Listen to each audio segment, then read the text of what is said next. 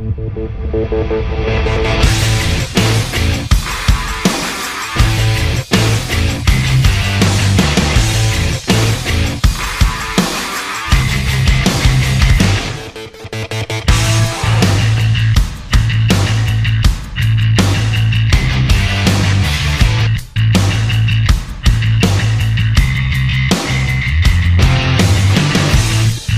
and gentlemen, welcome to another week of PNC Professional Wrestling Podcast. I'm your host, Elio Canella, alongside the man that's always piercing barriers, Ben Pierce. Ben, how are you? I'm good, man. How's it going? I'm doing great. You sure about that? This is day 34 for me in the quarantine. What is this for you, day 36? Well, see, I kind of have like a lot of things that keep me busy. I got like movies. I've got Spotify. I got my movie scrapbook. I got my electric guitar. Yeah, so that's what I'm doing. See, I'm living on Spotify and YouTube and video game walkthroughs on Twitch. Because I can't play a lot of video games because of the complex controllers and the complex controls. Because I have a lot of issues with my right hand related to the disability. So to get the experience of the game, I watch walkthroughs on Twitch or YouTube. So that's what I've been doing. So and then a lot of different wrestling podcasts, and I'll tell you what, just following the news related to all these releases, which we will get into in full as a result of this CV outbreak, it's extremely sad, and it's extremely interesting to see how WWE is handling this, if they're going to be able to bounce back from this, because as it stands right now, they are not making themselves look very rosy in the public picture of things. So I don't know what WWE is going to look like once all this stuff is over with. It's gonna look weird on Monday nights and on Fridays.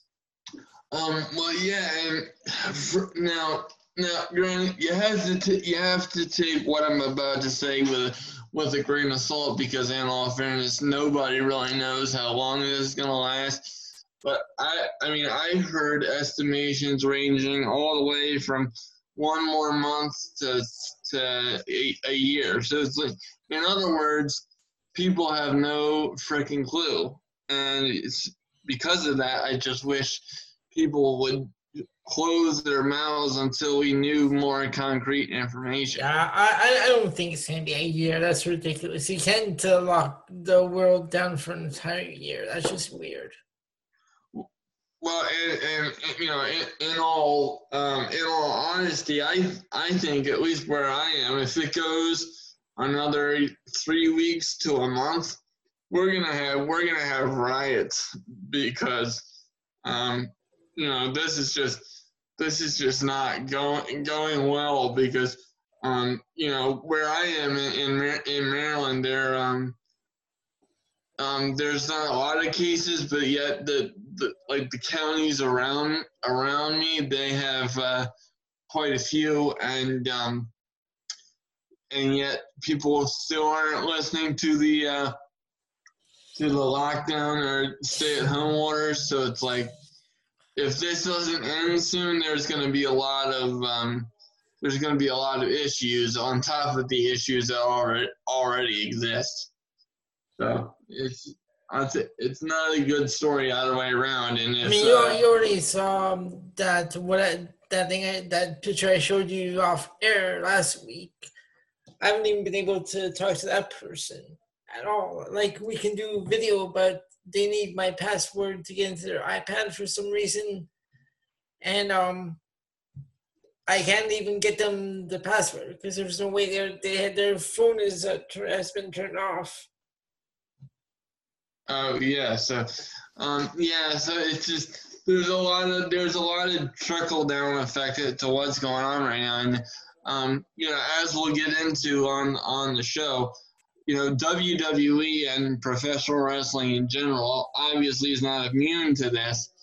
But WWE being the proverbial biggest dog in the yard, pardon the pun, it's going to hit them a lot harder than some other places. I have a question. Yeah. Why does Vince think he's like above everything?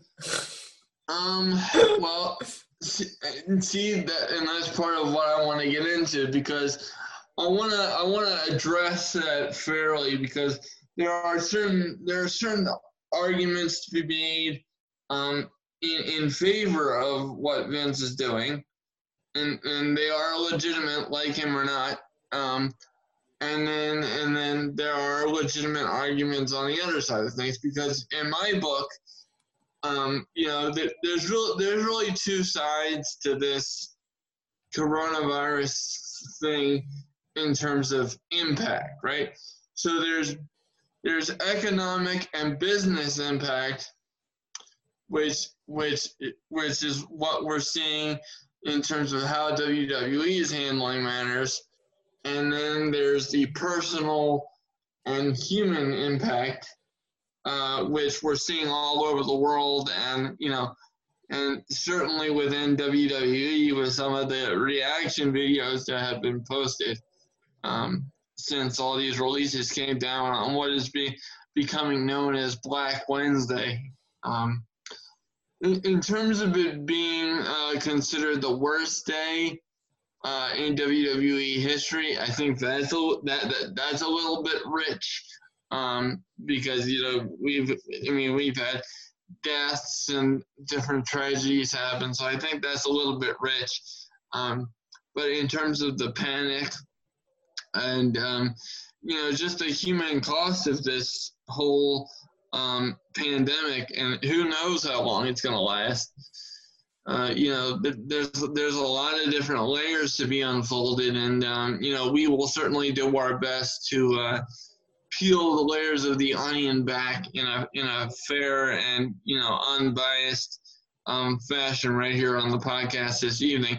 So in addition to discussing all of the aspects surrounding what has been one of the most hectic weeks in recent memory in professional wrestling, we will also be taking a look back at WrestleMania 21 and the Money in the Bank ladder match, and specifically because that one was the first one in history. And despite what's going on right now, WWE has made the decision to carry on with the Money in the Bank pay-per-view, which is I can already see, I can already hear people saying, "Oh, this is a terrible idea. It's gonna be stupid. It's gonna be a terrible show." I'm gonna be the other way. I'm gonna say I'm kind of looking forward to this because I want to see how they work this out. Well, and see, I already kind of looked, and I have an idea of what they're going to do based on the explanation that was given during SmackDown last night. So we will definitely get into that during the SmackDown review portion of the show. All right, so yeah, that should be interesting. But like my co-host said, we will get into that in the SmackDown portion of the show. So Ben, will you take me into some Monday Night Raw? Absolutely. All right.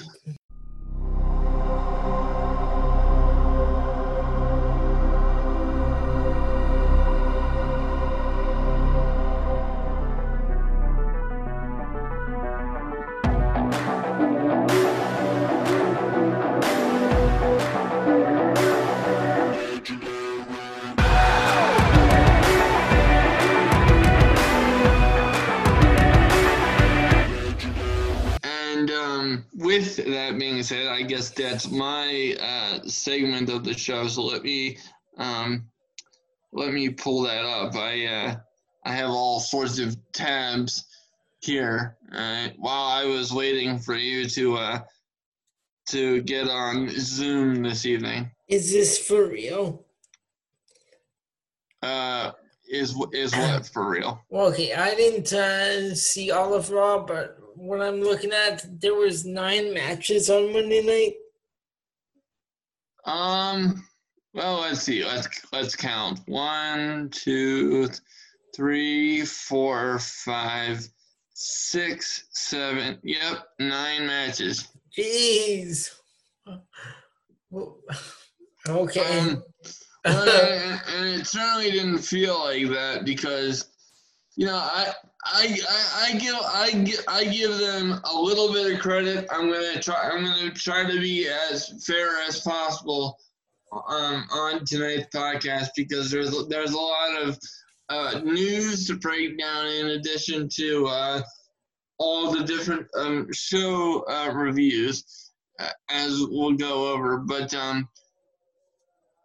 yeah, there were a lot of matches for better or worse as you'll see as we get further down into these reviews.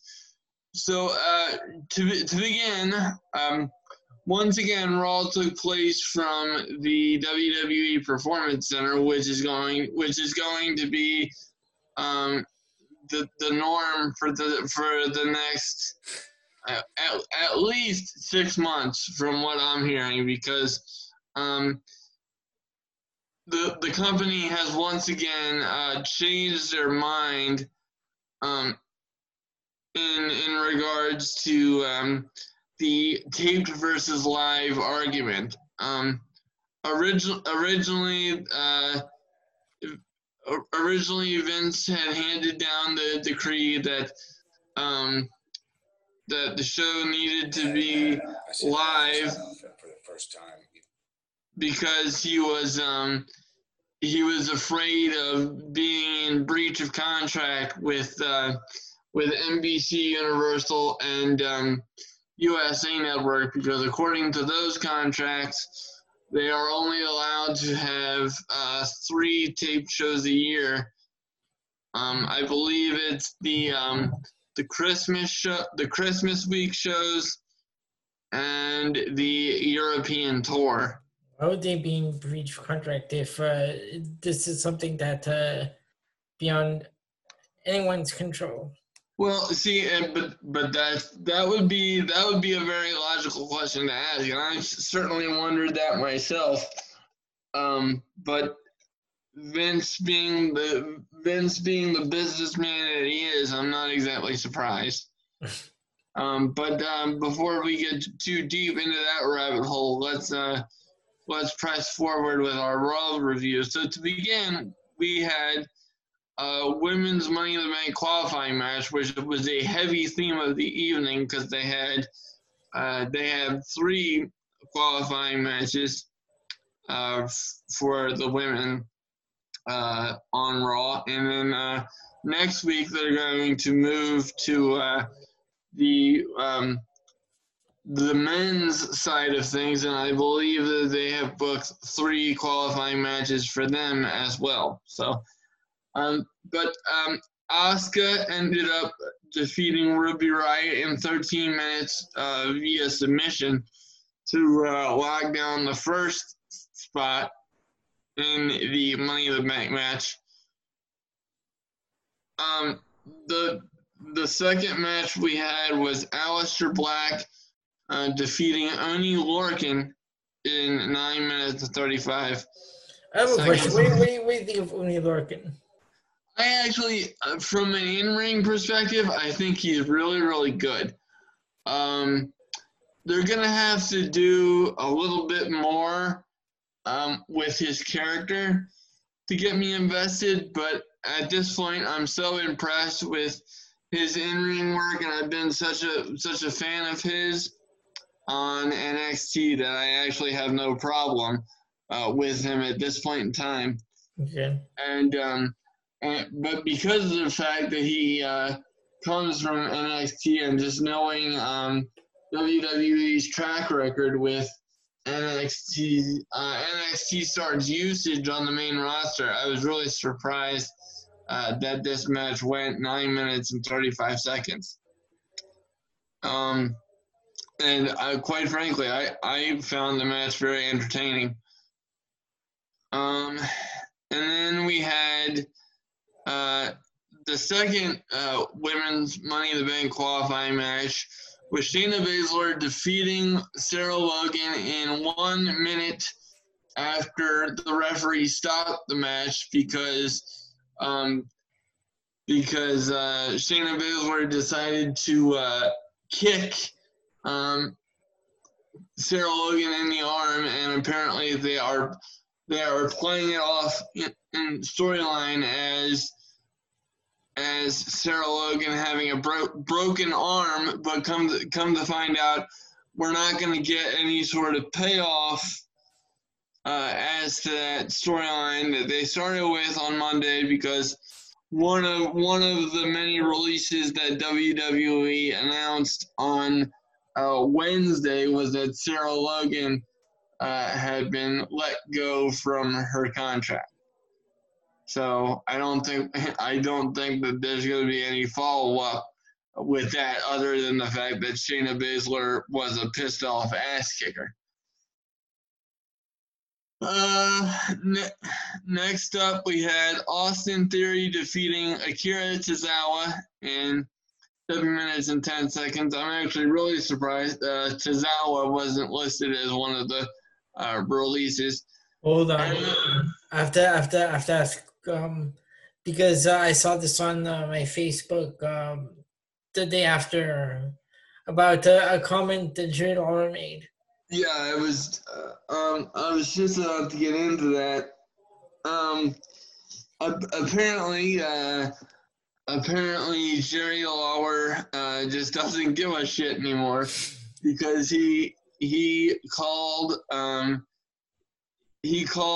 the dive from Tozawa onto Austin Theory on the outside of the ring a ramen noodle moonsault. No, and apparently people on Facebook are upset about that. Well, of course they are, because it's it's Facebook, and it's the land of bitchers and complainers. However, that being said, I was a little bit surprised by that comment myself.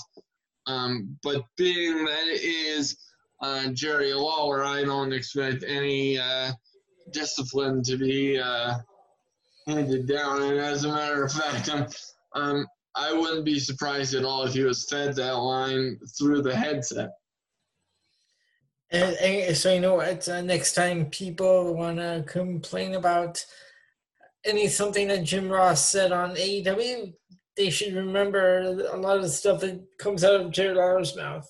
Yeah, but it's so funny, because as much as I like a lot of what AEW is doing from a on-screen product point of view, I really, the more and more I hear from their fan base, the more and more I'm just disgusted, because as much as I hate to admit this publicly, Elio, the bottom line is I qualify as a millennial, being that I'm 31 years old, and I don't know about you, man, but I try not to judge people. I try very, very hard to understand that we all have our ways of being and our ways of viewing and surviving in life. But I mean, in terms of just the sense of entitlement and everything being given to the millennials, I can't identify with that mindset at all. Yep, I was never given anything. And I think you'll be able to understand this a little bit better, because you and I both have cerebral palsy. So I think a lot of our experiences have been the same, even if they were, a few years further apart. But from my perspective, the way I'll give you the best example that I can, right? So the way that I connected with people, and got them comfortable with me and got them to look past the disability was I would always make inappropriate jokes, and You make inappropriate jokes? No, come on. no. So I would always make them laugh and make what I always called a CP joke, or and say something inappropriate, and that was how I broke the ice and got people comfortable. And I've always had a darker, more cynical sense of humor, and I never really had a thin skin to begin with, because I needed thick skin as a survival mechanism against what other people would say and try to do to me as a result of the fact that I had CP. So, but just given that the millennials are so thin-skinned and just, like I said, I try to understand it. I try to see where everybody's coming from, even if I don't agree with their point of view. That doesn't mean that they're bad people, but it's just like, seeing how the millennials conduct themselves nowadays and how they want everything handed to them. Mm-hmm. When I had to bust my ass to get everything I've ever gotten in life, I can't identify with that. I think they are a little bit sensitive to things that people like Jerry Lawler and Jim Ross say, but and does it really fit in with today's narrative and culture? Maybe not necessarily, but am I gonna call the PC police on Jerry Lawler because he called it a ramen noodle moonsault? I don't think so. Exactly. And by PC, I don't mean Pierce and Canella. I mean, political correctness, which is something that I've always been against. Because as you probably been able to figure out by now, I am. Can I just say, fuck political correctness.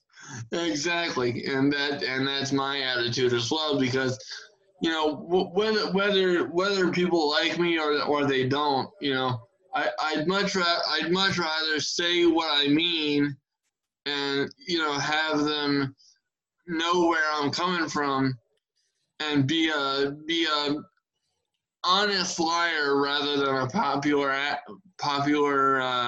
or an honest asshole rather than a popular liar. It reminds me of that one quote from CM Punk. I'd rather be hated for something I am than loved for something I'm not. Well, and that's exactly it. So anyway, I digress. Did I get on a soapbox? Allow me to jump off. And, is it Tide detergent? Oh my God! I wouldn't want to digest one of those. That would be rather painful in more ways than one. Let me just continue with the raw review, if I could actually successfully pull it up. Here we go. Next up, we had Angel Garza defeating Tahuti Miles from NXT. Hello and goodbye, Tahuti. Good luck back in NXT. Tahuti Miles? What the heck is a Tahuti Miles? Okay, hold on. Independent Spotlight segment. Okay. to Hootie Miles. He is known for working in NXT, WWE, and ROH. Oh, very good. Well, he appeared at 3 ROH cards, the Road to G1 Supercard from Day 3 from 2019, Future of Honor tapings in 2018, and just a regular TV taping in 2018. Yeah, well, you know, and I would definitely want to see more of him in NXT, but they have got to change that name because I don't know why they chose Tahuti, but it just seems a little bit strange to me. But moving forward, and this one really pissed me off, and this is why both Asuka and Kairi Sane got to get the hell out of WWE because they don't deserve to be treated like this. 2 minutes and 40 seconds. Nia Jax defeated Kairi Sane. Jesus. What in the fuck is going on? Oh. You know, okay. Once again, we just had the conversation in which you so eloquently said, fuck political correctness, right? So I'm going to say something here that's not exactly politically correct. But in what world, based on skill alone, does Nia Jax have any business defeating, let alone being in the ring with Kairi Sane? None. What in the fuck is happening? That was terrible. Come because, on. Okay, look, and I'm gonna say something else right here. Okay? Now, people always bitch at Charlotte Flair because, you know, her last name's Flair. Say what you want. That woman can go in the ring. And I don't like her promos. I think they are robotic. I think that's where I really wish she would drop the whole woo thing at the end. She doesn't need to keep doing that. Well, yeah, but the thing is, I don't like her promos. Right. But in terms of an in-ring performer, she doesn't. She would be a Hall of Famer without the Flair last name, and that's just what I think. But talk about Nia Jax and Tamina. Both of them are just. And we'll get into Tamina on SmackDown because I couldn't believe that either. Oh, okay. But the fact that Nia Jax and Tamina are being pushed now, it's just ridiculous. And I think you know, Nia Jax to a larger extent because, you know, she was featured much more prominently before she had the double ACL injury. Now, I know she takes a lot of heat online and people go after her for, you know, having a different body type or whatever. Now, all of that is complete bullshit, and I support her 100% in that regard. Mm-hmm. I'm just talking from an in-ring perspective. I think she's terrible. I don't mean to be unkind, but that's just my opinion. You know, I don't get it. And to see her defeat Kairi Sane, to me, you know, it made me want to absolutely regurgitate into my toilet. It was like, wow. Next up, we had Lashley defeating No Way Jose. No Way Jose. No. In 1 minute and 45 seconds. Did I go off into my own little world there for a second? Yeah, you did, but I wouldn't be.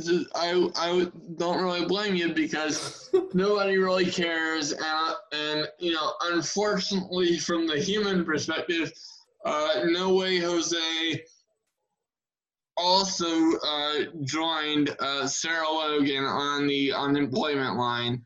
Did you see the videos that these guys made following the release? I didn't see No Way Jose's, but I saw I saw his. I saw Drake Maverick. I feel bad for that guy. Aiden English did one. Maria Kanellis and Mike Bennett did one. Well, and I'm gonna hold off until later in the show because I want to go through all those releases and I want to give my opinions on an individual basis. So I was just saying I saw some of the videos these guys put out. Yeah, and we will definitely go over that because I saw a lot of them myself. So next up, we had the Viking Raiders returning from their trip to catering for what seemed like 2 months to defeat Ricochet and Cedric Alexander. Why do they put these guys together if they're gonna still keep making them lose? Because they're just burying these two guys. And I've heard from a reliable source that Vince is done with Ricochet. I'm kind of done with Ricochet though, I have to say. And I've also heard that he's done with Shayna Baszler, as we've seen by her booking. And there was one other one who I can't remember at this time. I'm sure it'll come to me before the end of the show. Is it this guy Cedric Alexander? Well, and that's another one, but it's not. Oh, there's someone else. Okay. It's not the one that I'm thinking of. It's like anyone. Well. We'll get into Vince's business practices later on in the show. No, I'm just thinking out loud. Go ahead. Once we start discussing all the releases, but the main event of the show, and the result didn't piss me off, but the time did. Champion Drew McIntyre retained his title. Against Andrade. He's not going to drop it on Raw right after he won it at WrestleMania. Right. Give me a fucking break. Give me a fucking break. Although I will give credit where credit is due. To open the show, they had Drew McIntyre in the ring, and then out comes Andrade to challenge him for the championship, and they go through their individual histories together in NXT, and how Andrade defeated Drew McIntyre for the NXT championship, injuring him in the same match and costing him 6 months of his career. So the fact that they brought that back around 3 years after the fact to feed into the reasoning for this match, I really did enjoy that, even though I thought the match was too short. So that is our review of Monday Night Raw, and with that, we will move right along into our review of Dynamite, and for that I will hand the reins over to my esteemed cohort in Elio Canella. Elio, take it away. 'Cause I'm TNT, I'm Dynamite, TNT, and I'll win that fight, TNT. I'm a power load, TNT. Watch me explode.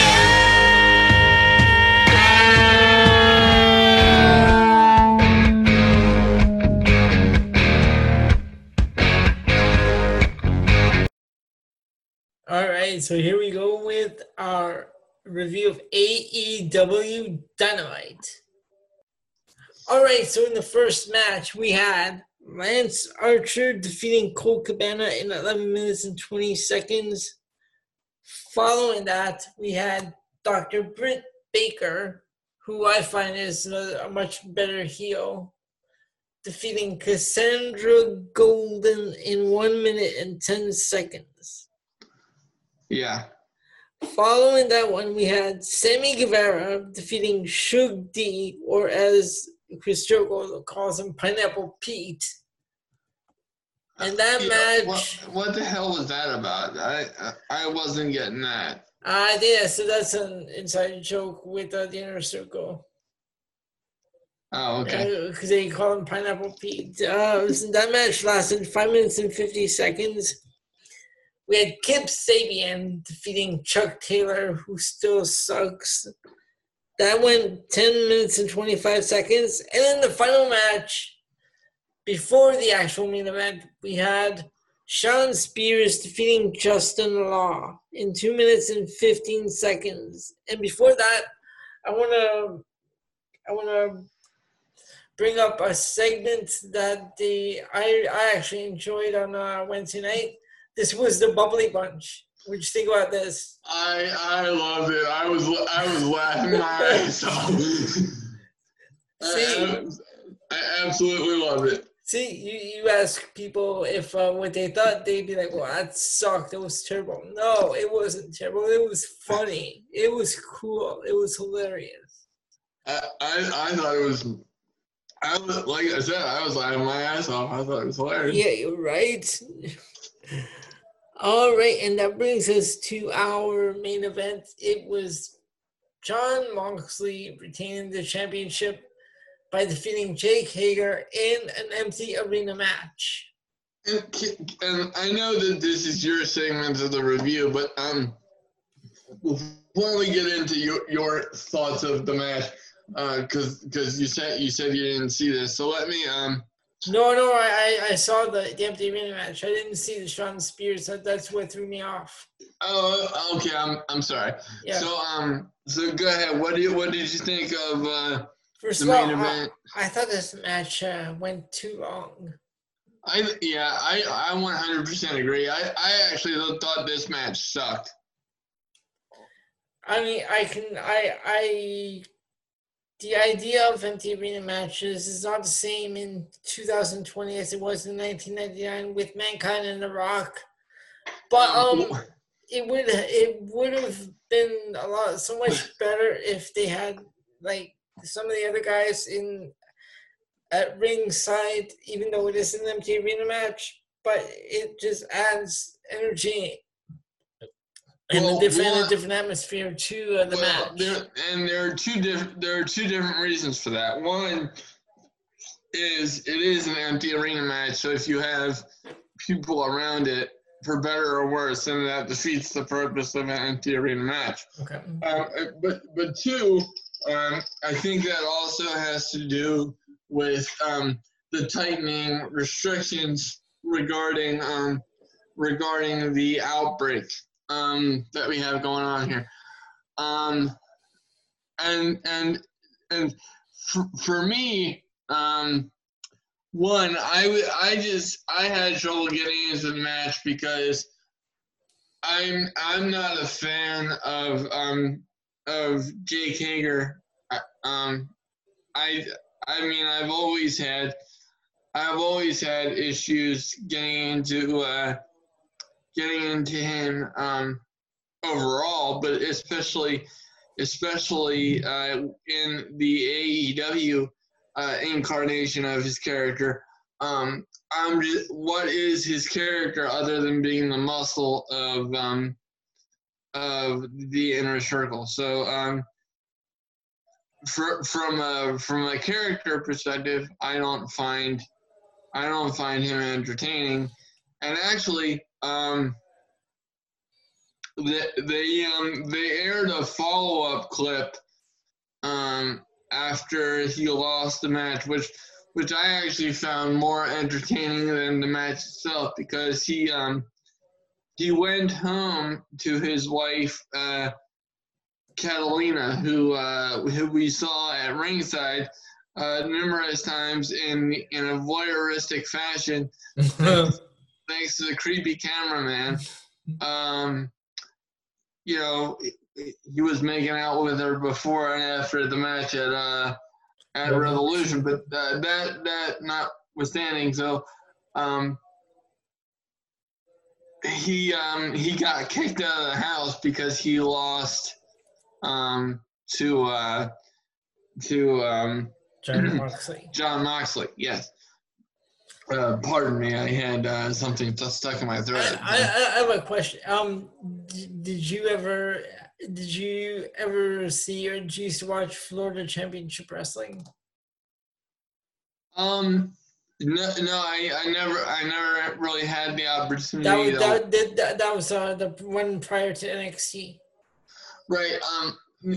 Obviously, I had heard about it, but I never really had the opportunity to watch it outside of a select few YouTube clips. So, of course, one of the guys that was in FCW was Jake Hager, and he actually used that name before moving to the main roster. Right. Yeah. I didn't know that until I started watching FCW online a while back, and I just noticed all these things. Yeah, well, and actually, I haven't watched it yet, but they have a FCW special on the WWE Network, which I've heard is awesome. So I definitely want to check that out. But the thing, so the clip where Jake Hager tries to get back in his house, and his wife comes and his wife comes out after he the code was changed to the keypad to get into his house. Uh-oh. And so his wife comes out and goes, "Hi Jake, come back home when you win the title." And to me that segment was more entertaining than that match itself. It's just there was something about it that I couldn't get into. The length of the match being too long was definitely part of it. But I couldn't get it. There's something else that bothered me was Jim Ross on commentary. Yeah, it didn't really work in the empty setting. I think in that scenario, and this is nothing against Jim Ross. No, I'm not talking about like that. I'm talking about only having one person on commentary. Right. He needed help to fill up the silence, Yeah. And I think anybody would need help to fill up the silence. So I'm not sure why they wouldn't have Chris Jericho on commentary to help him out, because all the other occasions between last week and this week where they had Jericho on commentary was very beneficial to the show. Yep. So I'm not sure why they would take him off of the main event, especially after how the main event was built up all evening. As much as I disliked the actual match and it just came off flat, I really did enjoy how they built up the match itself. So to finish off my my take on the main event of AEW, the thing for me is I get Hager being in the position that he's in because he's the muscle behind the Inner Circle, but for me, like the match just didn't land, and I really like how they built it up though. I thought the lead up was actually pretty freaking cool because they had video packages where they were interviewing wrestlers and then also MMA guys. So it's like the difference between the perspectives of wrestling versus MMA. Obviously, the MMA guys took Hager's side, and the AEW guys took Moxley's. But that was really well played. Also, you talk about that last segment of where Jake Hager's been kicked out of his house. Yeah. See, and in this video package, they even interviewed his wife, where she said, "If he doesn't win the title, then don't come home." Yeah. So everything was very well done in terms of playing off of that, and just the overall video packages themselves. It's just the match came off flat, and to a large degree, I don't think that that's a wrestler's fault. It's me personally. I'm not the biggest fan of Jake Hager as a wrestler. Mm-hmm. So I was having trouble getting emotionally invested in the match. All right, so that is our review of AEW Dynamite for this week. We are now going to move on to NXT.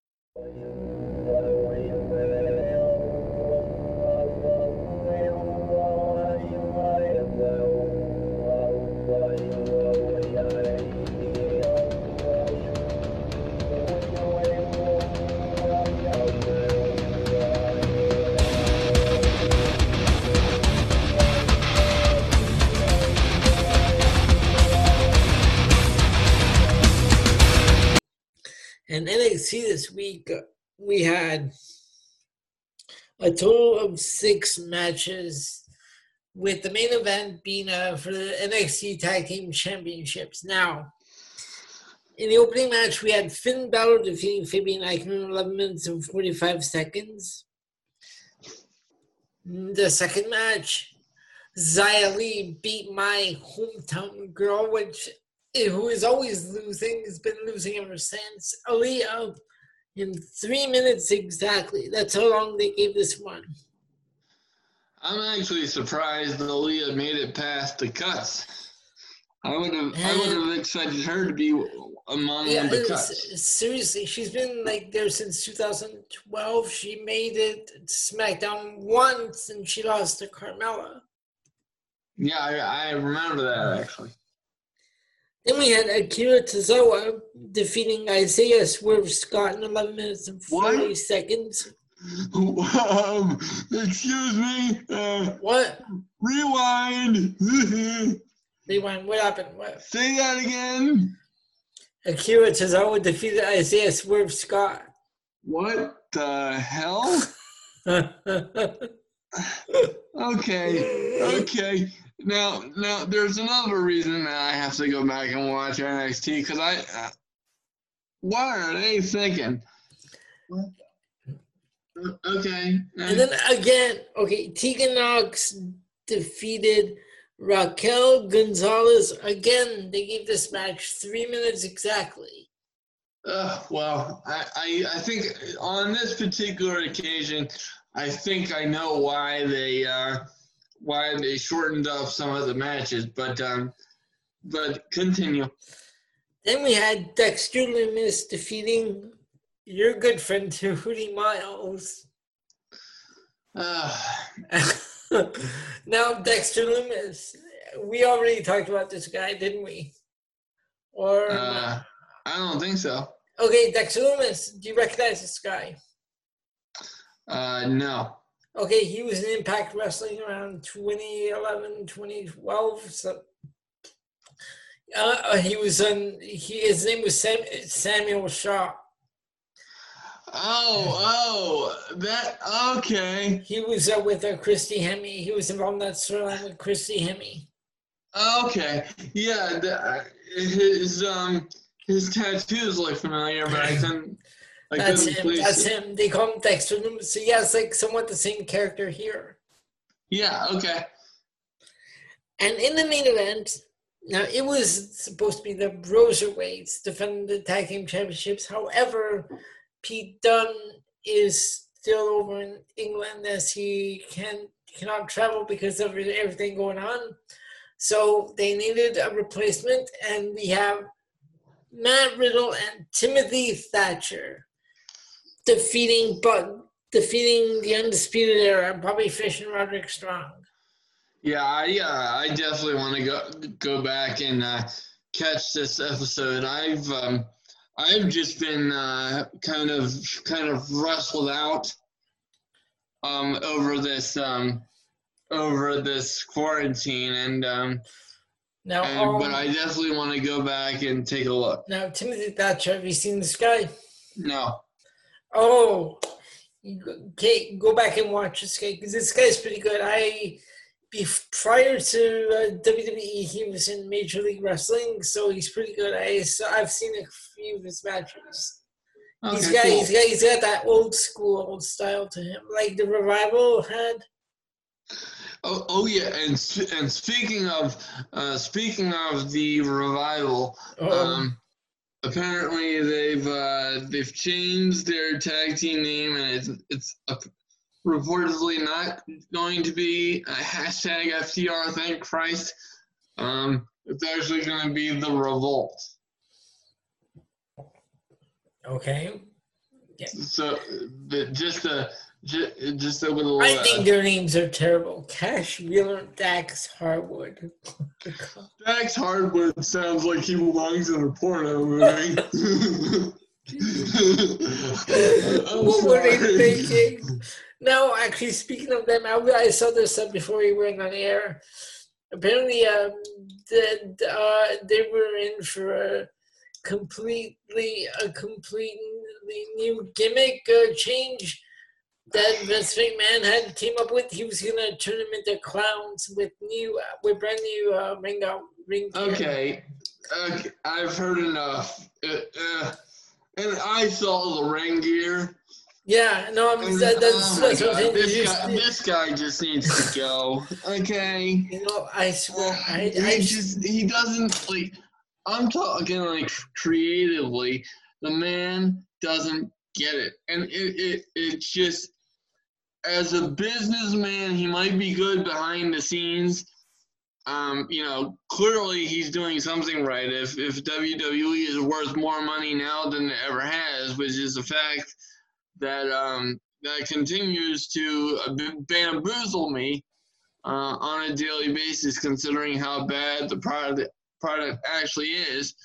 But and we'll get into that after all the reviews are finished, because that's actually going to be the main focus of the podcast. So just be prepared, man, because we might have to stop this recording and start another one, because I think we might be coming up on the cutoff point. But it's just it's astonishing to me that some of the decisions that can be made, because if I'm the Revolt, I'm happy as a motherfucker to be out of WWE, considering what they were doing with me beforehand, and considering what the plan was. Because who wants to see wrestlers that talented be treated like dog shit? Just like, I don't know if you recall that they were gonna one of the gimmicks that was proposed for Bret Hart when they brought him in. They were gonna bring him in as a singing cowboy. Well, thank fuck that didn't happen. Because Calgary's known for its stampede and rodeo shows. So like, just because they have the Calgary Stampede doesn't mean that everyone's a cowboy, Vince. Well, thank God that didn't happen, but also thank God that this didn't happen to the Revival, because I've heard from multiple places that not only was this gimmick going to be absolutely terrible, but I also heard that at the end of their WWE run, they weren't even being paid. And I've mentioned that before on the show, but if that's true, then Vince and everybody else associated with that decision, that is so fucked up. And I have something to say when you do your SmackDown report, because that brought up a question. So we'll get into that in your SmackDown. So that's our NXT review for this week. I am now going to throw it over to my co-host, Ben, for the Friday Night SmackDown. Ben, take it away. Okie dokie. Why the hell did that happen? I click on the thing. Okay, here we go. SmackDown. Okay, very good. So I'm just gonna say this right off the bat, right? So this website that I'm using, and I'm not gonna name names, but they rated this show a 6.5. And I want to have a conversation with the people who run this. I'm half tempted to email the guy that wrote this review just to see what the hell he was thinking, because how is this a 6.5? That's my thought, because I damn near fell asleep during SmackDown last night. Sheamus's match. Look at the time. It's a travesty. But we'll get into that, because I kind of want to go for this particular thing. I know we usually do the highs and lows, but I'd like to go through the whole thing, because I have multiple things I want to bring up here. Okay, so to start off the show, we have a moment of bliss. Kill me now. Kill me now, please. We have a moment of bliss with the special guest and the new WWE champion. Hold on. Before you go on, we should bring up one piece of sad news that happened earlier. That happened actually on Sunday. Yes, I know where you're going with this. With the passing of Howard Finkel, who was 69 years old. I actually wrote on Facebook a little tribute and a story regarding that, because anyone that is around our age range and it has been a wrestling fan for as long as we have. I've been a wrestling fan for almost 29 years, and I'm almost 32. Howard Finkel, for me, was Howard Finkel and Jim Ross were like the soundtracks of the memories of my childhood, revolving around professional wrestling. There are so many different memories that I have of different marquee events and Royal Rumbles and all those kind of things with Howard Finkel. And actually, one of my favorites was when he made the surprise appearance to introduce CM Punk at the 2011 Survivor Series for his title defense against Alberto Del Rio. And, you could kind of hear the announcers laughing fondly at this kind of thing, because you could just see the emotion on Howard Finkel's face, and like the delivery of him announcing CM Punk's name was kind of halted just because of the emotion that he was feeling at the time. But from a personal perspective, Howard Finkel and Jim Ross are two of the biggest reasons why I got into professional wrestling. And as a kid, I wanted to be either a ring announcer or a commentator, because of those two guys. And 5 years ago, I had the opportunity to do that at a show for the company that I'm associated with, where I actually announced a match involving the Bullet Club. I was the ring announcer for Luke Gallows and Tama Tonga versus a tag team known as the Wild Cards. And and that was one of the coolest memories of my life. Actually, after the match, the promoter, who's actually one of my best friends, he came up to me and he said, Luke Gallows talked to me backstage, and he was kind of like playfully pissed off because he said you stole his pop.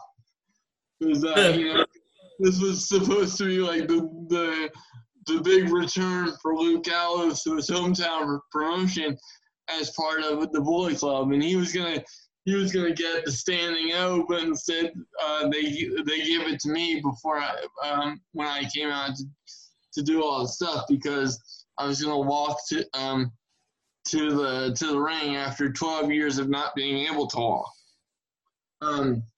So that's one of the coolest experiences of my life, and I kind of have to give Howard Finkel a little bit of credit for that one, because he's the one that made me want to do that along with Jim Ross. So I think anyone, like I said, anyone in our age range has memories of Howard Finkel and his iconic voice. Now, actually, Howard Finkel was in a couple of ridiculous storylines, but he was also in a couple of funny ones. Like the one I remember, WrestleMania 10, when he came out to the ring wearing that toupee, and his feud with Harvey Whippleman. They had that tuxedo match. Like, no, I don't want to see it. No.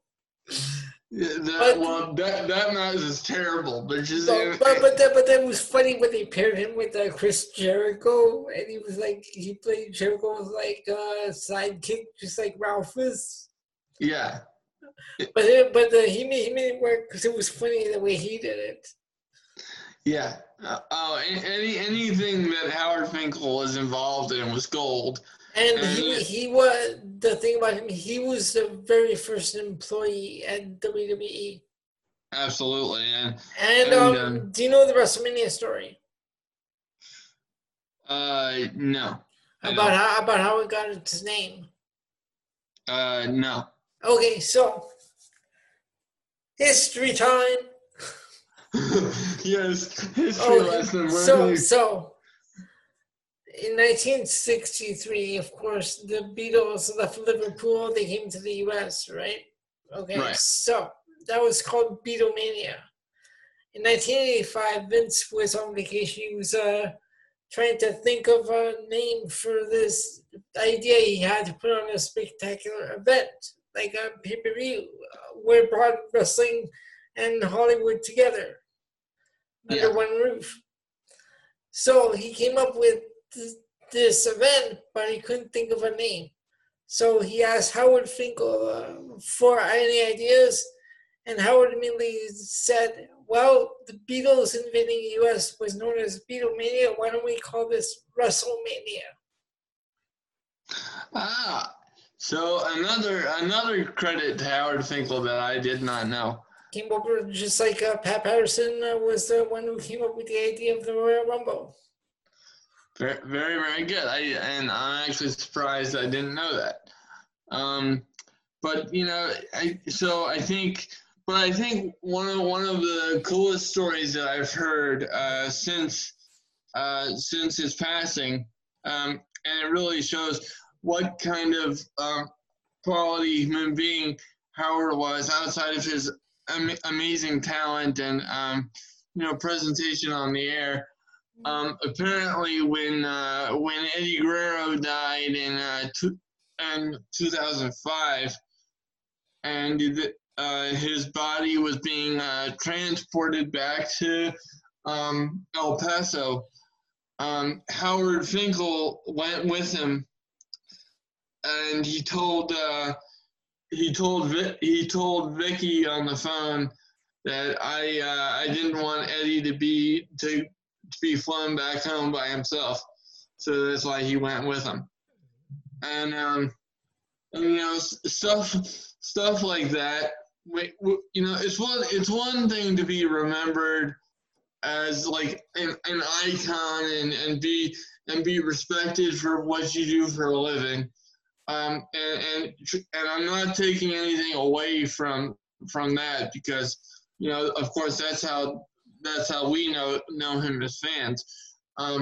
But I think when it comes out that you really were a fantastic human being on top of everything else, I think that deserves to be noted as well. So I'm glad he's getting that kind of credit, and these are kind of stories that I've never heard about him. So it's kind of cool to get to know that part of him too. So it's always refreshing, especially when you're famous for doing so good at something, that you are actually a quality human being, because so many times it's the opposite.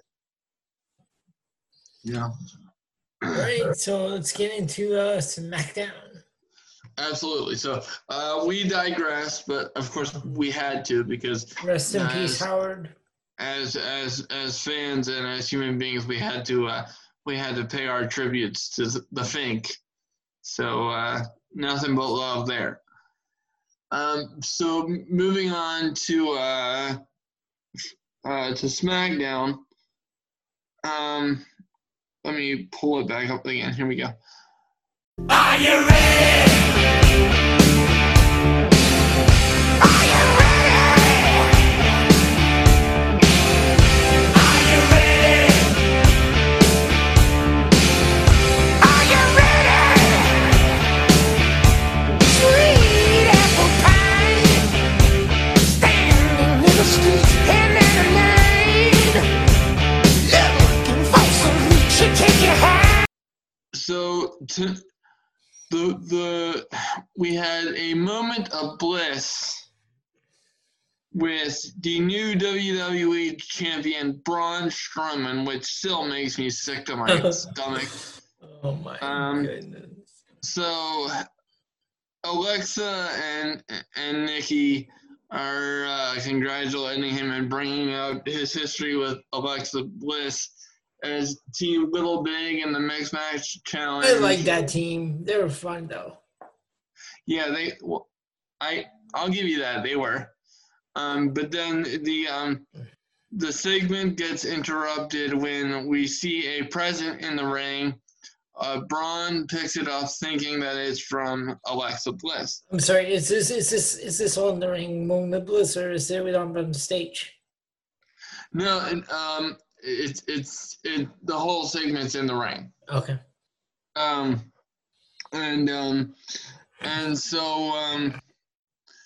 And so we see a present in the ring, and this was, of course, right after Alexa is mentioning the closing segment of the show last week and mentioning Braun's history with Bray. So obviously, he thinks the present came from Alexa. She says no, and he goes and opens the gift, and it's Bray's old black sheep mask from his days in the Wyatt family. So that did not work out. That did not work too good. No, it didn't. And the fact that it makes sense because they have history, but to me, they could have done so many other cool opponents for Bray Wyatt. Period. I disagree with Braun Strowman being the WWE champion. No, I'm saying he didn't fit into the Wyatt family. Like Rowan and Harper, that's one thing because they look similar, but like he just stood out. Right. That whole thing didn't work, and I'll tell you what, his whole reign as WWE champion is not going to work either. But by now people know about my issues with Braun Strowman, and I just think even though the storyline... Yes, my co-host is currently involved in a feud with the WWE Universal Champion. Well, if And if he ever was here, I would say the exact same thing to him. I just because for better or worse, I'm known as being a brutally honest human being. Not for the purpose of hurting anybody, but that's just how I am. Because like I said earlier, I'd rather you know where I stand, and I'd rather be an honest asshole than a popular liar. So that's just how I am. But anyway, in terms of the first match to kick off the evening, we had Tamina versus Sasha Banks. Now, if you remember from last week, Tamina gets a championship opportunity against Sasha Banks if she's able to. Against Bayley, I'm sorry, if she defeats Sasha Banks, because Bayley opened her mouth and got Sasha Banks into this situation with Tamina in the first place. As I'm knocking things over in protest. So this match was, I'm thinking this match is a foregone conclusion that Sasha Banks is going to win, because I'm thinking there's no way in hell that Tamina is going to win.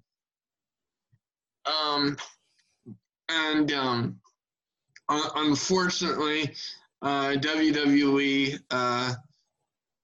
continues to disappoint me in that regard, because Tamina actually beat Sasha Banks, which in and of itself it's just a crime. It really is. I don't get it at all, because Tamina is not good in the ring. She can't move.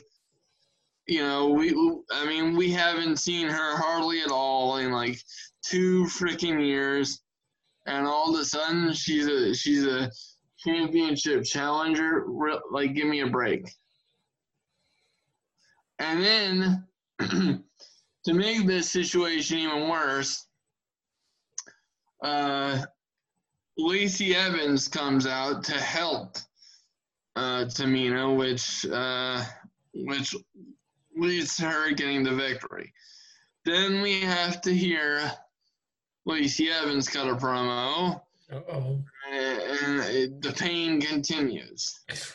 So after that, we get Sheamus versus Denzel Dejanay, who apparently is making a living as a WWE jobber during this pandemic problem. I'm telling you, like, this guy seems to get more airtime now than he ever he's getting a lot of airtime now, because he's never gotten any before this. Well, because you know, he's one of the only jobbers that's willing to come to work during a pandemic. He was the only one. He was on live event shows. Well, absolutely, and that's what I'm saying. He's probably getting the usage because he's probably one of the only ones willing to come to work during a pandemic as a jobber. 55 seconds. I can't believe it. Oh God. So then after this, we're reminded that Jeff Hardy is coming back. Last week was talking about his rise. This week was talking about his fall. They actually mentioned his jail time and all. Because I didn't catch this match. Did Sheamus complain to Michael Cole again? Yes, and of course this was yeah, he did, and it was just it's just awkward. So that's where we're going now, Sheamus and Jeff Hardy? I don't know, but I hope not. Sheamus versus Michael Cole. No. No, trust me. We've had enough of Michael Cole in the ring. If I had to see Michael Cole in the ring again, let alone in a WrestleMania match, I think I might have a problem. if I have to see Michael Cole in a singlet again, I might lose my lunch, dinner, and tomorrow's breakfast in advance. All right, let's go. Let's go. What was next after?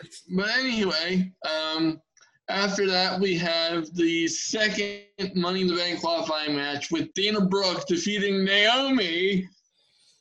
What the hell is going on here? How does Dana Brooke get a spot in the Money in the Bank? I don't know. I guess Wow. I guess because originally she was supposed to be in the 6-pack challenge at WrestleMania, which became a 5-way. So I guess she's getting her reward for coming out of quarantine. Okay. I don't know. That'd be my best guess. But then we get the highlight of SmackDown after this, because Sonya Deville cut the promo of her life. As a matter of fact, I think this is the only promo I could remember Sonya being involved in, but despite this, she did a fantastic job with this. So she wants to explain to Mandy why she did what she did and why she aligned herself with Dolph Ziggler to mess up her Valentine's date with Otis, and we get and so she wants to give that explanation. So at first, Mandy's not coming out. She says, Sonya says that she's been like a sister to her. She came to Sonya's sister's wedding, was with her. They have so much history over the last 5 years. Please come out just so she can explain herself. So she finally does, and then we get these emotional pauses as Sonya is trying to collect herself to explain, and then all of a sudden she switches her demeanor right in mid sentence, saying that Mandy is the most selfish person she's ever met. She says that Sonya woke up and that this was never about fire and desire. It was always about Mandy being ahead of Sonya and being the golden goddess, and how Sonya was always pushed to the side, and her face was blurted out whenever Mandy made the cover of a magazine or a magazine article or whatever. She and she says that she doesn't want to be second fiddle to a Barbie doll anymore.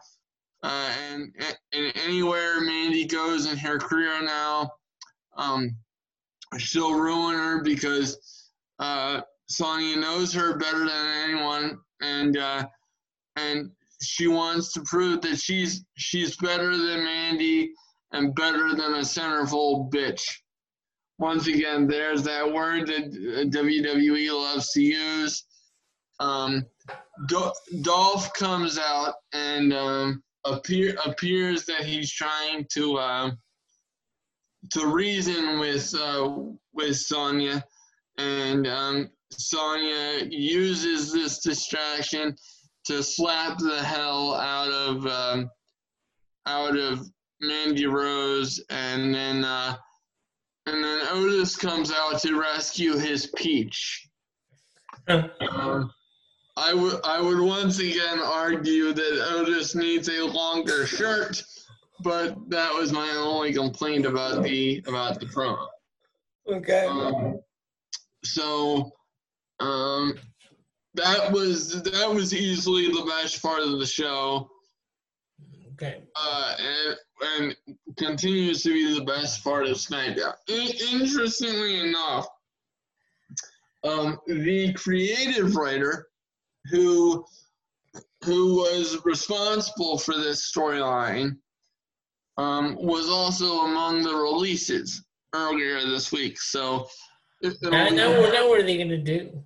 I don't know, but at the very least, that promo was very, very good. Just don't mess this up for crying out loud. Jeez. So, oh God. I'm sorry. I accidentally switched my tabs. So anyway, after that, we get a tribute to Howard Finkel. Once again, rest in peace, Fink, an absolute icon. After that, we get a recap of the Forgotten Sons debut on SmackDown last week. I really hope that they don't get buried, but I expect them to because they were jobbers in NXT. So, of course, I'd expect them to be jobbers on the main roster. But anyway, we have another Money in the Bank qualifying match. This one was a men's match between Daniel Bryan and Cesaro. And obviously, in terms of matches, this was the best match on SmackDown because anything Daniel Bryan and Cesaro touch when they actually have an opportunity to go out and perform for more than 5 minutes turns into the best part of the show. And then in the main event, once again, we have Big E and Kofi Kingston being the WWE Tag Team Champions as Big E defeated The Miz and Jey Uso in another triple threat ladder match. I have a problem with this. I do too. Vince says he doesn't like tag team wrestling, yet he continuously puts the championships on the New Day. Why? Well, that's because he refuses to push anybody else because he doesn't want to put time in more than 2 tag teams. And I'm not saying the New Day and the Usos aren't fantastic performers because they are. But I want to see more. I don't want to see these 2 teams every week. Well, and that's my point. It just becomes oversaturation to the nth degree, which as a result causes me to care less about these 2 tag teams, which is really a disservice to them because they really are fantastic at what they do. So so that ends our review of Friday Night SmackDown. So I suppose we'll get into the bigger portion of the podcast, and we will discuss all of the news surrounding the releases and how the pandemic reportedly has impacted WWE's plans, and we will jump into that when we return from a brief intermission. All right, stay tuned for that. All right, ladies and gentlemen, we are back, and we are going to get into some really, really sad, shocking news that took place, I believe, yesterday afternoon or the other day. WWE releasing a whole bunch of talents. Ben, what do you have for us? Yeah, so WWE released 40 people. Now 40. Is that an official number? Well, over 40 at this point because more people were released since. But on Wednesday they released over 40 people, which I believe is a record because I don't think that number of people have ever been released at one time. Now, I would like to dissect that information based on 2 different trains of thought. One being the business aspect of that decision in the midst of the pandemic, and also the human side of that, and what WWE might have done, or I should say, how WWE's business decisions before the outbreak took hold, that I believe played into what happened on Wednesday, and why so many people have lost their jobs. Now, the business side of it, if you look at it strictly from that perspective, and you don't bring any emotion into it, it makes perfect sense, given the environment of what's going on now, because every single business and every single industry is being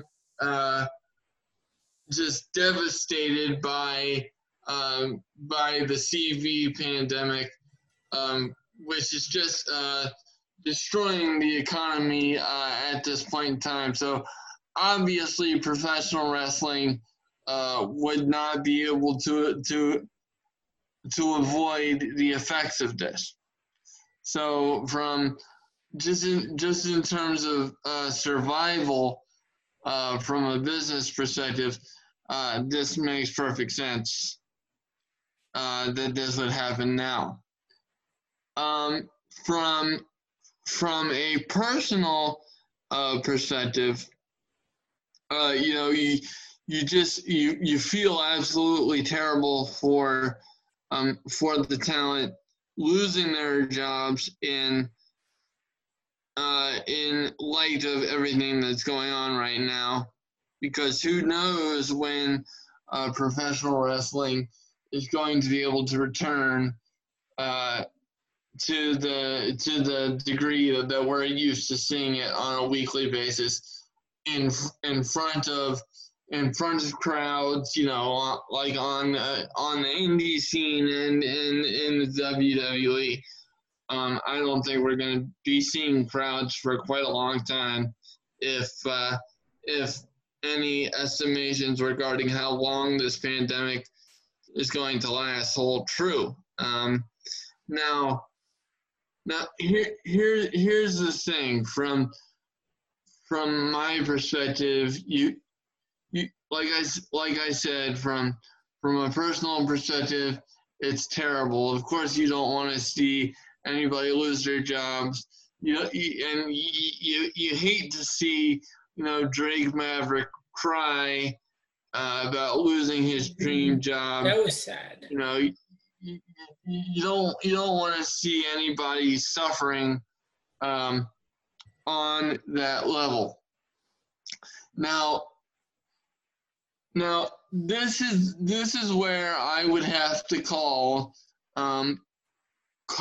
out WWE for their handling of this scenario, because I think had they conducted business properly before the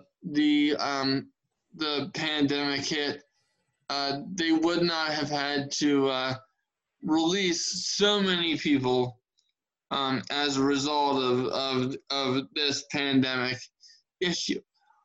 I don't blame them for the decisions that they made in light of the pandemic, because any business would have to make those tough decisions in the after effects of this. But I also think that this is a product of several different things. One being the fact that for as long as AEW has been around, WWE has been offering astronomical contracts to lower level talent and talent all the way up the food chain, just so that they won't go to AEW and other places. So they are. I mean, they're handing out $700,000 to $1 million contracts as if it's candy, as if the money flows like water through the WWE pipeline.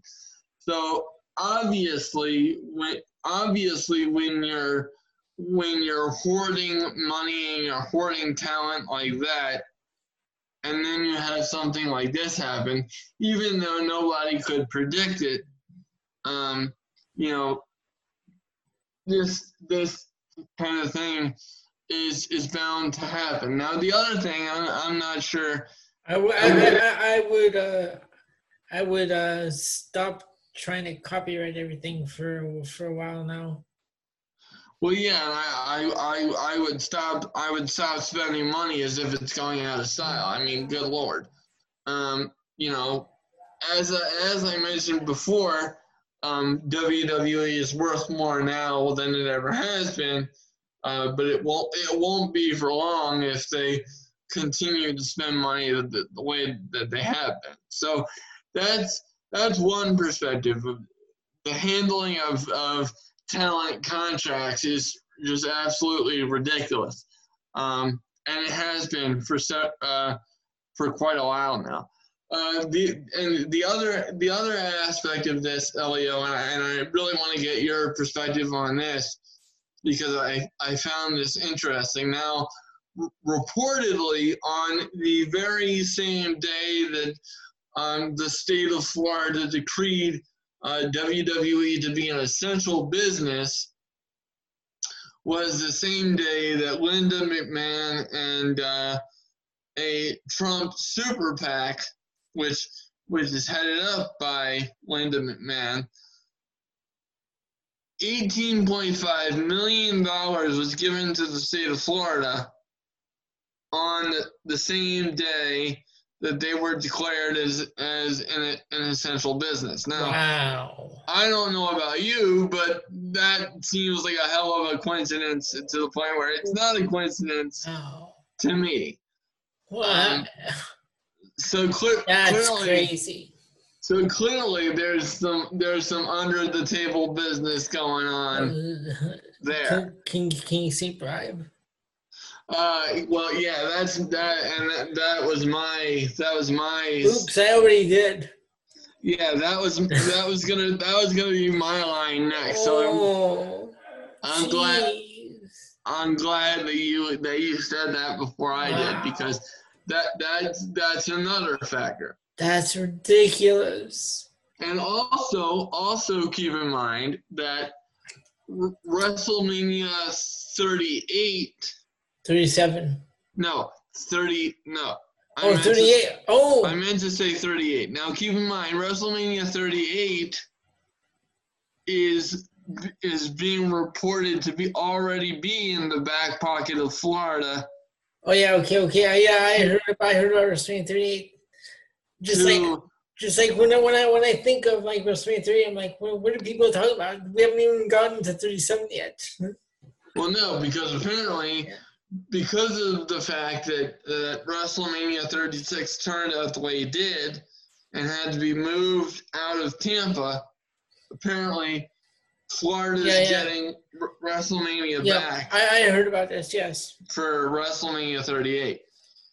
Now, so those are two major factors for WWE being considered an essential business. Now, I have to say something. So WWE did this, right? Like everything you just said. Yeah. Well, you have AEW on the other side that's still been putting on shows, but like they've done everything right. They haven't done any like shady things to try and get approved as being essential. Well, and the very idea that wrestling is essential is complete and utter bullshit. Yeah. Because as big of a fan of professional wrestling as we both are, I think we can both agree that WWE is not essential by any stretch of the fucking imagination. It's not even fun to watch anymore. I'm like, okay, you know what? Sometimes I don't even watch SmackDown or Raw or anything because I just can't do it. Well, and that's why I do it, because someone has to be responsible and be able to put on a podcast every week. So you're welcome. No, I mean I do watch it, but I'm just saying, like, you know what I'm saying. Like sometimes it's like, I know, I'm teasing you. Yeah, but I get it. I'm just saying though, it's like some weeks I don't even want to watch it. Like it's just not fun to watch without a crowd. Oh, absolutely, and you know, after hearing a lot of this and just the business decisions, and you know how and how how Vince keeps changing his mind over going live or taped or something. Because like I said earlier, another factor is the TV contracts with NBC, Universal, and USA and Fox. You know, so that's another reason why Vince has hesitated to halt production. Now, but the other bullshit thing that I heard in conjunction with this $18.5 million bribe, because you know I don't know what else you can call it other than it being a bribe. That's not a straight up business decision. No. That's as shady as you could possibly get. Yeah. Now the other thing is, a memo was sent out to employees, giving them paperwork to present to law enforcement if they were stopped in the middle of the pandemic. And apparently WWE talent has now been labeled essential workers. Now here's the other thing, right? So we all know that that's bullshit. Okay, we've been over that. WWE and their workers are not essential. What's essential is their health and well-being, which is not being put on the forefront if they're being forced to work in this environment, no matter what precautions WWE is taking to protect them. That's just I also had another thought though. Yeah, go ahead. Okay, these guys are essential in Florida. Money in the Bank. They moved it to Stamford, Connecticut. That's not Florida.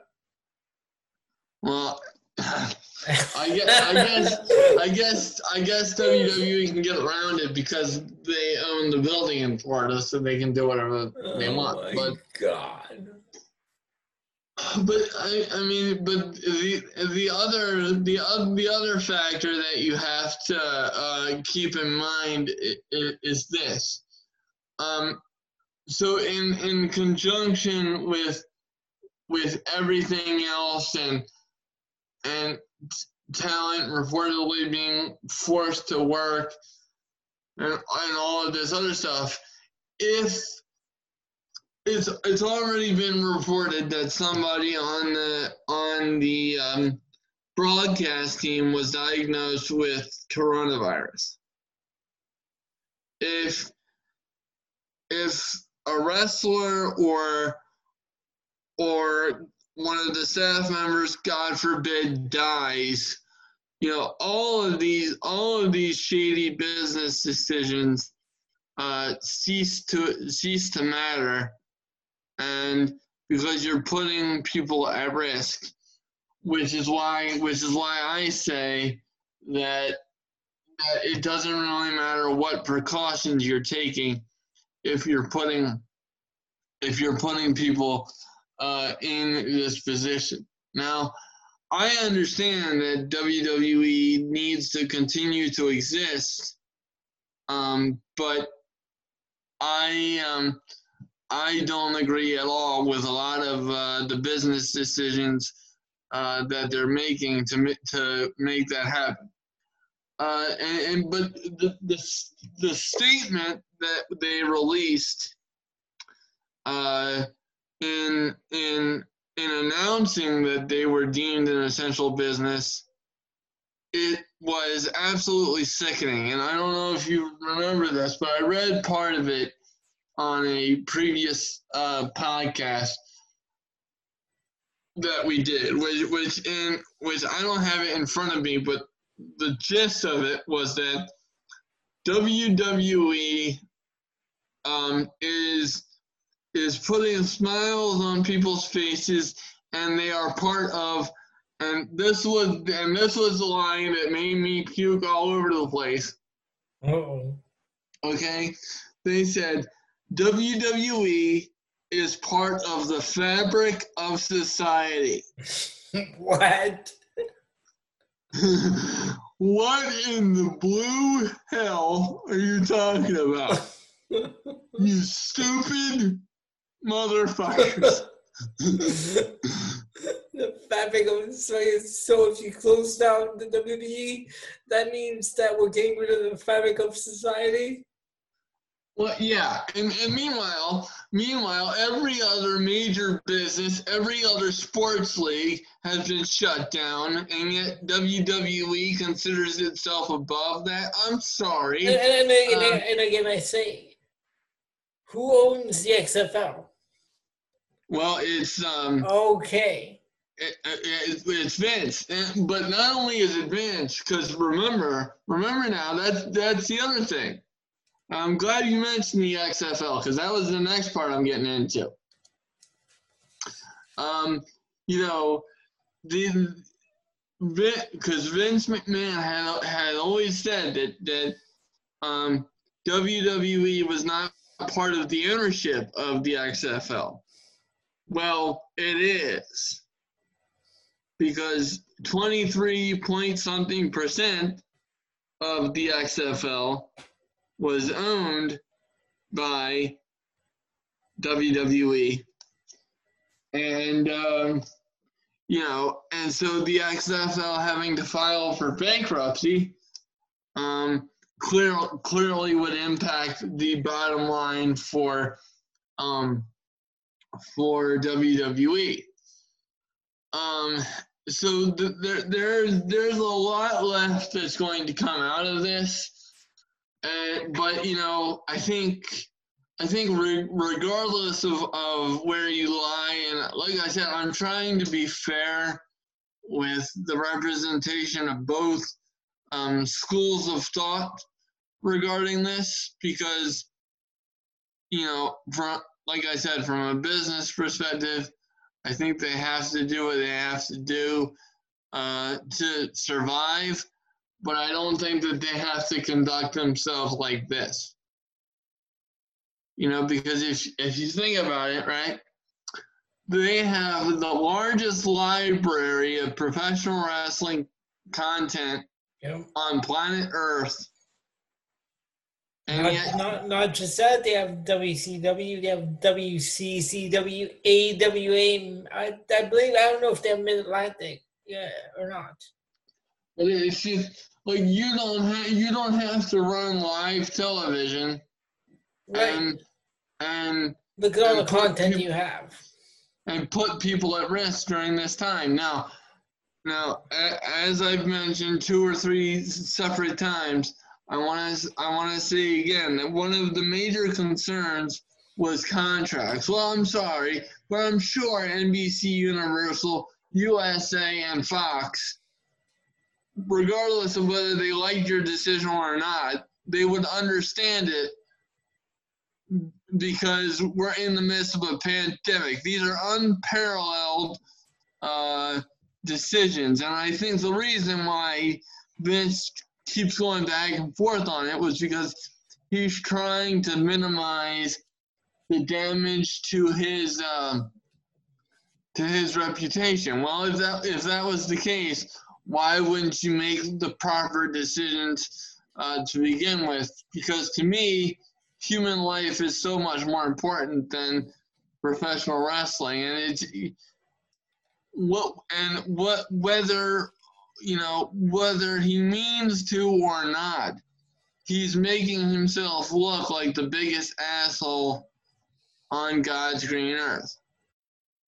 I'm not saying that's true, or whatever, but I'm just saying there are so many different rabbit holes involved in this, and if one person gets coronavirus, that's well known and gets really sick and God forbid dies, we're gonna have an issue. And the other part of that is that it was recently reported that there's a decree not to mention Roman Reigns' name on television. Oh boy.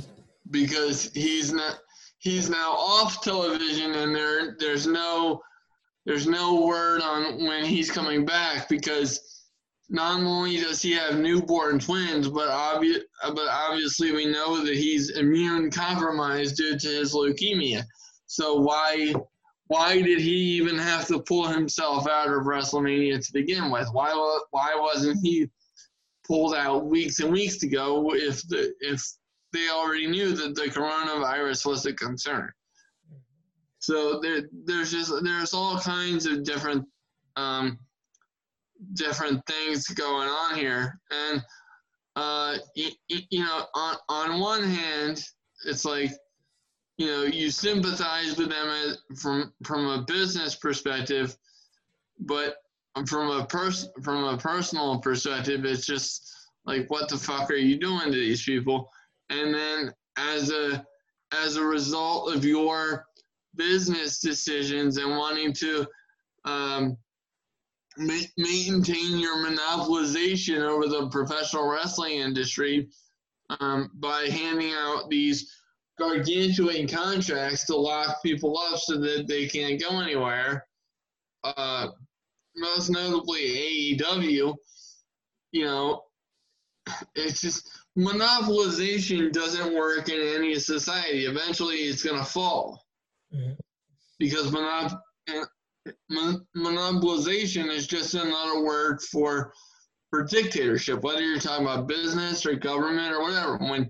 When one entity has too much power, eventually it's going to fall. And I think now, sadly, it had to reveal itself in the midst of a pandemic, and some of these decisions were unavoidable on WWE's part. I'm not going to completely vilify them, but I'm just saying that you have to take in all aspects of their business practices. And I don't think that these firings are entirely to blame on coronavirus, even though that's easily pointed to as the main cause. But I think there's a lot more to be said behind the veil that's gonna reveal itself as time goes along. All right, so wow, I don't know. WWE is just some of the stuff they're doing. So that was the big focus of this week's show, and we're now gonna get into our review. We were going to do WrestleMania 21.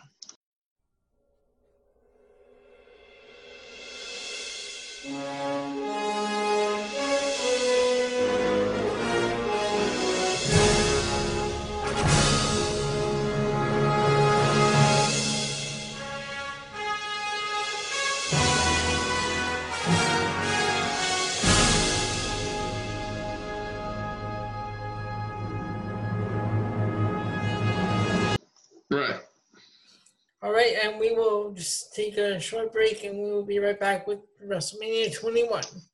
Absolutely. Into this review. All right, Ben. Cool. Yep. We are back, and we are going to get into the fun part after a heavy segment. Yeah, before this break. That might have been the heaviest segment in the history of this podcast. You know, we had to do it to be fair. So yeah. So now we're gonna switch over to our review of WrestleMania 21. WrestleMania 21 Goes Hollywood. This took place on April 3rd, 2005. Ben, what did you think of this pay-per-view? You said you watched it the other day. Overall, I thought it was very, I've always been a fan of them. Rey Mysterio and Eddie Guerrero. Those are two of my all-time favorite wrestlers. So that match was great, and obviously it kicked off an angle that I'm very fond of, which culminated at the SummerSlam 2005 with the ladder match for the custody of Dominic. But the match in and of itself that took place at WrestleMania I thought was great. The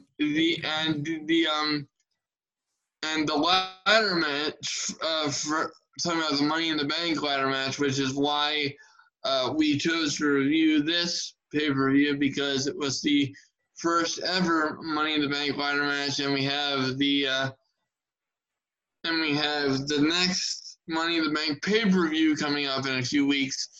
So that's why we decided to do this one.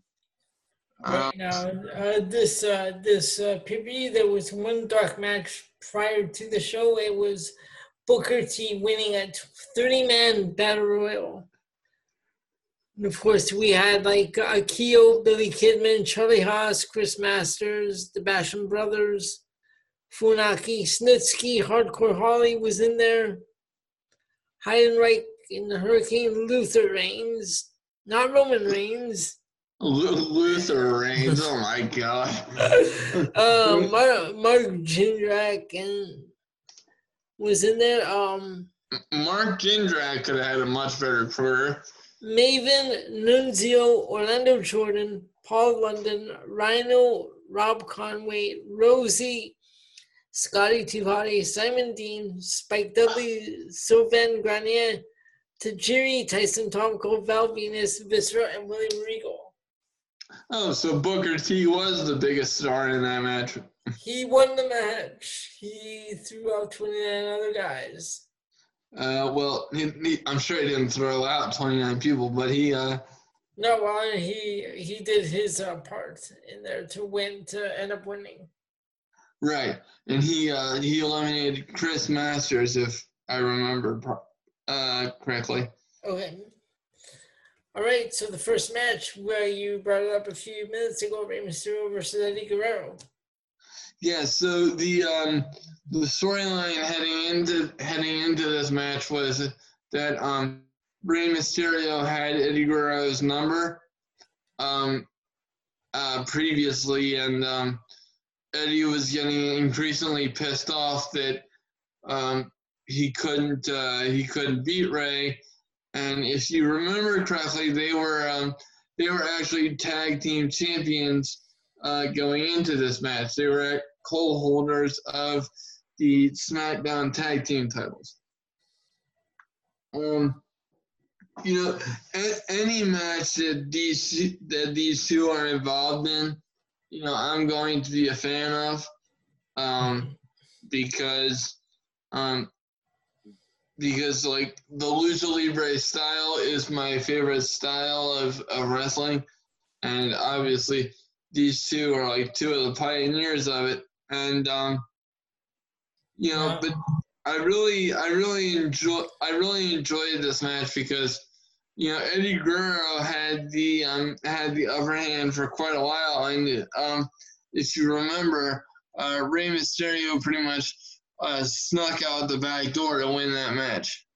Yes, yes, and now you said this led to their match in SummerSlam. So I believe there was a SmackDown in between that time that took place from Toronto, Ontario. Might have been. Because I believe on this SmackDown they had Eddie Guerrero sitting at the top of the ladder cutting a promo on Mysterio. Oh, okay. Well, I do remember that moment, but I'm not sure if it was. That was in Toronto because I was actually at that SmackDown. Okay. Well, it would make sense. Right. Then we had the very first six-man Money in the Bank ladder match, which was Chris Jericho's idea. He came up with this match concept. And this match was crazy. You know, the only thing I kept thinking during this match is why in the hell wasn't Shelton Benjamin a bigger star than he turned out to be? These were six of the most interesting choices to put in this ladder match at that time. I mean, you had he who will not be named, Chris Jericho, Christian, Kane, and Shelton Benjamin, and Edge. Yeah, and of course, Edge would go on to win. But to me, this match was fascinating because, you know, just the interplay between the participants, and it's really hard to explain and do this match justice by describing it on the podcast. Right. But this is just one of those things you have to go back and watch. But to me, this was a classic way to kick off the Money in the Bank concept. And then the Undertaker's streak continues as he goes on to defeat Randy Orton at this WrestleMania. You know, and this was actually one of my favorite matches of the streak, because the promos and the work leading up to this was awesome. You know, Jake the Snake Roberts was even involved in the build up for this, because he appeared on an edition of the highlight reel hosted by Chris Jericho to warn Randy Orton what he was getting involved with. And of course, Cowboy Bob Orton was involved in the lead up, and you know, Randy Orton tried to kill the Undertaker by backing a hearse into the SmackDown set with. Now I have a question. If you're gonna try and kill the Undertaker, why would you use an automobile that's designed for the Undertaker character? Well, well, once again, that's a question you'd have to ask Cowboy Bob and Randy. But that's a good question. Did the trivia? I'm sorry? Did the trivia? Bob Orton was not wrestling at WrestleMania 21, but he was involved in WrestleMania 21 and in WrestleMania 1. Yes, I did know that, and yeah. No, I'm just like, wow. Yeah, that's pretty cool. And you know, just the entire lead up to that match was, I think, one of the better ones. Yep. Of Undertaker's streak. Then we had the women's championship. Trish Stratus defeating Christy Hemme to retain the championship. You know, at this time frame, outside of Lita, I just wasn't interested in women's wrestling. You know, Lita was always the one to capture my attention with athleticism and beauty, quite frankly. Okay. But you know, despite the fact that I was a teenager at this point in time. Even then, I was like, the way that they're using the women is stupid. Like, how many times can I be invested in HLA and bikini contest and all, like, so I'm glad. This is why I would have sucked if I had to cover Raw and SmackDown in the Attitude Era. Why is that? Because how are you supposed to cover those types of matches?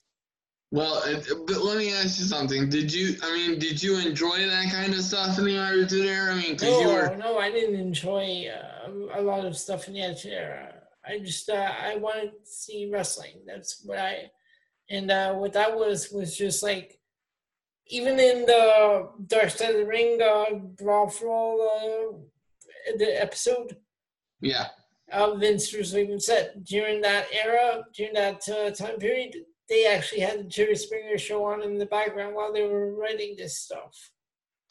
Yeah, well, that explains a lot. And if you ask me, Vince Russo didn't do himself any favors in that episode, because both he and Jim Cornette and their well-known rivalry made them both look like idiots. Yep. But we will get into that one on another episode of the PNC, because I definitely want to get into a lot of these Dark Side of the Rings. These are like some really cool episodes I've been watching. Absolutely. And the next week's episode is one that I'm very, very excited for. The story of Dino Bravo. Yes, and I was reading this. I was reading the description on IMDb. Yeah. So he was like a mob enforcer, so that's where his whole death came into play. Well, and his uncle, or his uncle-in-law, was like a mafia leader. Yeah, and he was the enforcer, and Bravo was the enforcer. Right.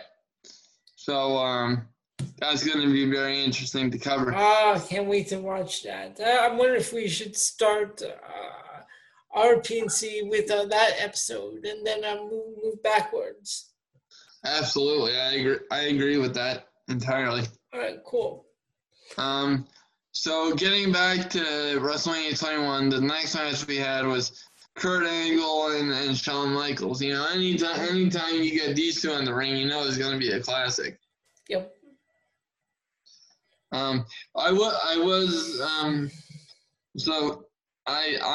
that match. I don't have anything negative to say about that one, but I do have negative things to say about Akabono and the Big Show. You know what? I don't want to see the Big Show in a freaking whatever the hell that one was wearing. What? Some things cannot be unseen. Yes, and seriously, I didn't think it could get any worse. But then of course we had to see the entire we had to see Big Show's full moon in 2006 at SummerSlam. Oh my God! I wasn't interested in that, and I'm sure Vince McMahon wasn't interested in getting his head shoved up in getting his head shoved up Big Show's bare asshole. This was painful to watch. I can't believe we're witnessing a sumo match at WrestleMania. What? Well, mercifully, it only lasted a minute and 2 seconds. Thank God. Next up, we had John Cena defeating JBL. Mm-hmm. This match was pretty much the birth of John Cena as we know him today. That was pretty cool. And then, so before this WrestleMania, he was the Doctor of Economics thing, right? Yeah, because remember at WrestleMania 20 the previous year, he defeated the Big Show to win the U.S. title. So this was really this was John's first first like WWE Championship victory. Okay. So it really kind of launched into a different stratosphere. And then in the main event, we had Batista defeating Triple H. I loved the build up to this Yes, match. Batista, we're having won the Royal Rumble, I believe. And then he had to make a decision of which championship he was going to go after. And when he gave Triple H thumbs up, thumbs down, then he power bombed through the table. Yeah, that was awesome. And just, Ric Flair's slow reaction and realization of what was going on. So, yeah, that was hilarious. Overall, what would you rank this WrestleMania out of 10? This one was a pretty good WrestleMania. I'm going to give this a 7 out of 10. I would give it like a 7.5. Yeah, this was a fun WrestleMania. This was like a fun period in WWE. Right, exactly. And then shortly after this, it all started to go to shit. Yep. Exactly. Although I did like the DX reunion in 2006. Like I seriously, as soon as Shawn Michaels and Triple H brought DX back on the show SmackDown, I literally jumped out of my chair when DX reunited. Yes, that was amazing. Yeah. Yeah, and actually that was one of my favorite Raws when the axle of the limousine got torn off. What was that? When the axle of the limousine got torn off. Yeah, that was so. That's our review of WrestleMania 21. Ben, what do you say we bring the show to a close for the week? Absolutely. All right, so ladies and gentlemen, that has been our show for this week. Ben, what do we have for next week? Let the fans know what we have. Well, we will be reviewing Dino Bravo's Dark Side of the Ring. Mm-hmm. We will also be doing our best to review the weekly television shows, as hard as that is, with the no crowds and the very little effort being put into the shows, in my opinion. Okay. And then I'm sure that Elio and I will find reason to get into one debate or another. And then if we have any surprises for you on the next episode, stay tuned for those, because we always come up with something cool for you. And always remember, where WWE fails to entertain you, the PNC Progression Wrestling Podcast always picks up the ball and delivers entertainment in the highest form. So with that being said, I hope you all are surviving this quarantine okay, and continue to stay safe and healthy. And us here at the PNC Progression Wrestling Podcast, we'll see you next week. From my co-host, Elio Canella, I am the man that's always piercing barriers, Ben Pierce, and we will see you next week. All right, ladies and gentlemen, we'll talk to you then.